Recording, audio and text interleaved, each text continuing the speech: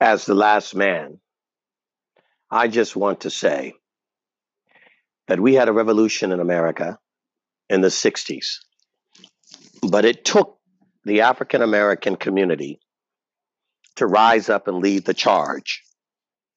And were it not for God fearing white Americans, the charge by the black community would not have been strong enough or big enough to move the pendulum.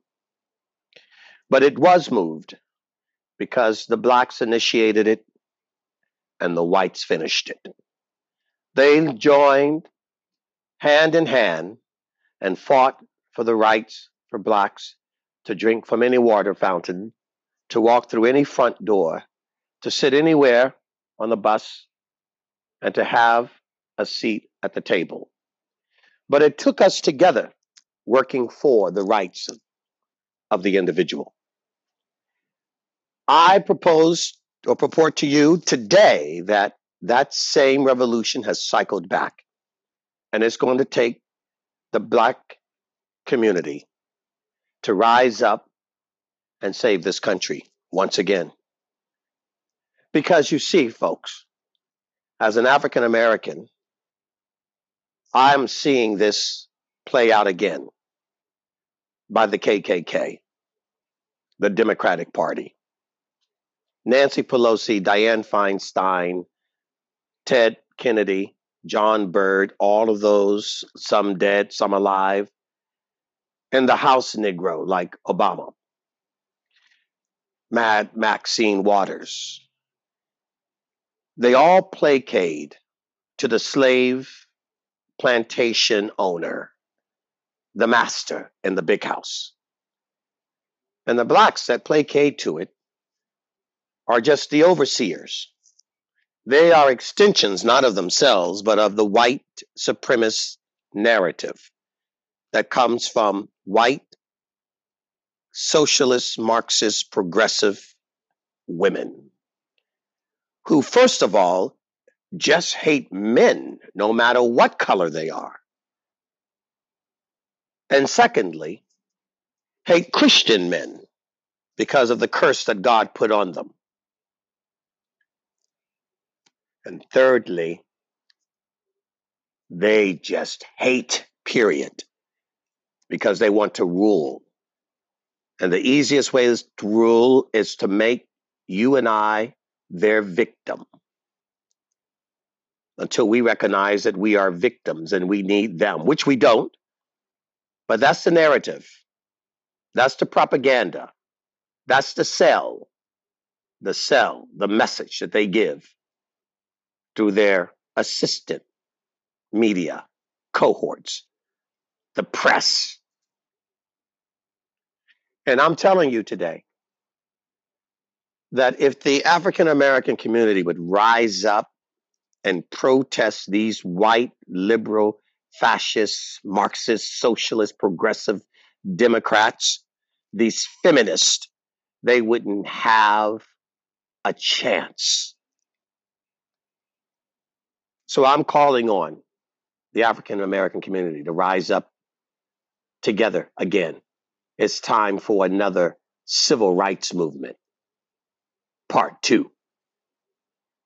Because we've been hijacked by the LGBT in the name of the civil rights, and the transgenders in the name of the civil rights, and the abortionists. But blacks don't abort their babies. That's not been in our culture. And blacks are conservative. Our churches aren't full of promoting lesbian and gay. We stick to the 10 Commandments in the Bible. We are a God-fearing race, a Bible-believing people. We follow the tenets of our ancestors. So what happened? What happened? We abandon our own teachings and abandon our own communities for the lies of the master in the big house, the Democratic Party. And now our community doesn't exist. Oh, they throw a few tokens to the blacks, a few famous people here and there who move out of the black community and move in with white community, and the white folks like Oprah in Santa Barbara brags about her next door neighbor being Ellen and her wife. What kind of craziness is that? And are you really going to trust 2% of this population to rule 98% of it? That's the LGBT community, 2% of the country. You're going to trust women to tell you how to raise their children, have no children of their own, didn't come out of their womb and their uterus. Who made them the purveyors of truth? Look at them. Look at them. In and out of the bed with anything and everything they possibly can. They have made themselves idols without any foundation. They are clouds without water. They are a dangerous infestation in this country. And in fact, I'll tell you what, we don't need to build a wall around our border. We need to build a wall around California and New York. Quarantine those states, keep them locked in. Isolate the virus of their ideology before it permeates every city and township in this country. It's already begun. It's already begun. So I say to you, what are we going to do, African Americans? Rise up against this.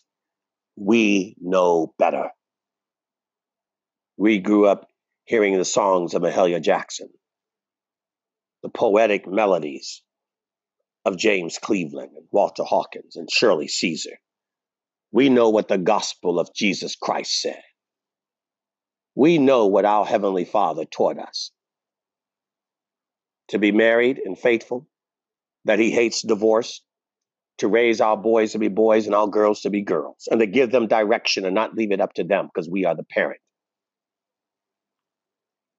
We know better, but we sold out to the progressives and to the Democrats. For what? A few pennies they toss us? For what? A few television shows, a few celebrities. And now they train black people to do nothing more but to throw a ball, bounce a ball, hit a ball. Always a ball. The proverbial monkey. Constantly we got to be the monkey dancing for them, entertaining them. Back to Rome in the Colosseum. Put them in the Colosseum. Let them try to earn their freedom if they fight enough, scream enough, sing enough, dance enough. And we've bought into it. We've helped them kill us. And I'm telling you, as an African American, resist it. We know the truth, like Israel that abandoned the truth. We know the truth. Return to the God of our fathers. You hear me? We don't need Kobe and LeBron James and Magic Johnson and Oprah and Mad Maxine. We don't need Obama or Michelle. We don't need Nancy Pelosi or Dianne Feinstein.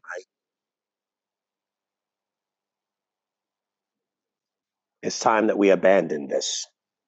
It's time that we return to who God has made us and called us to be.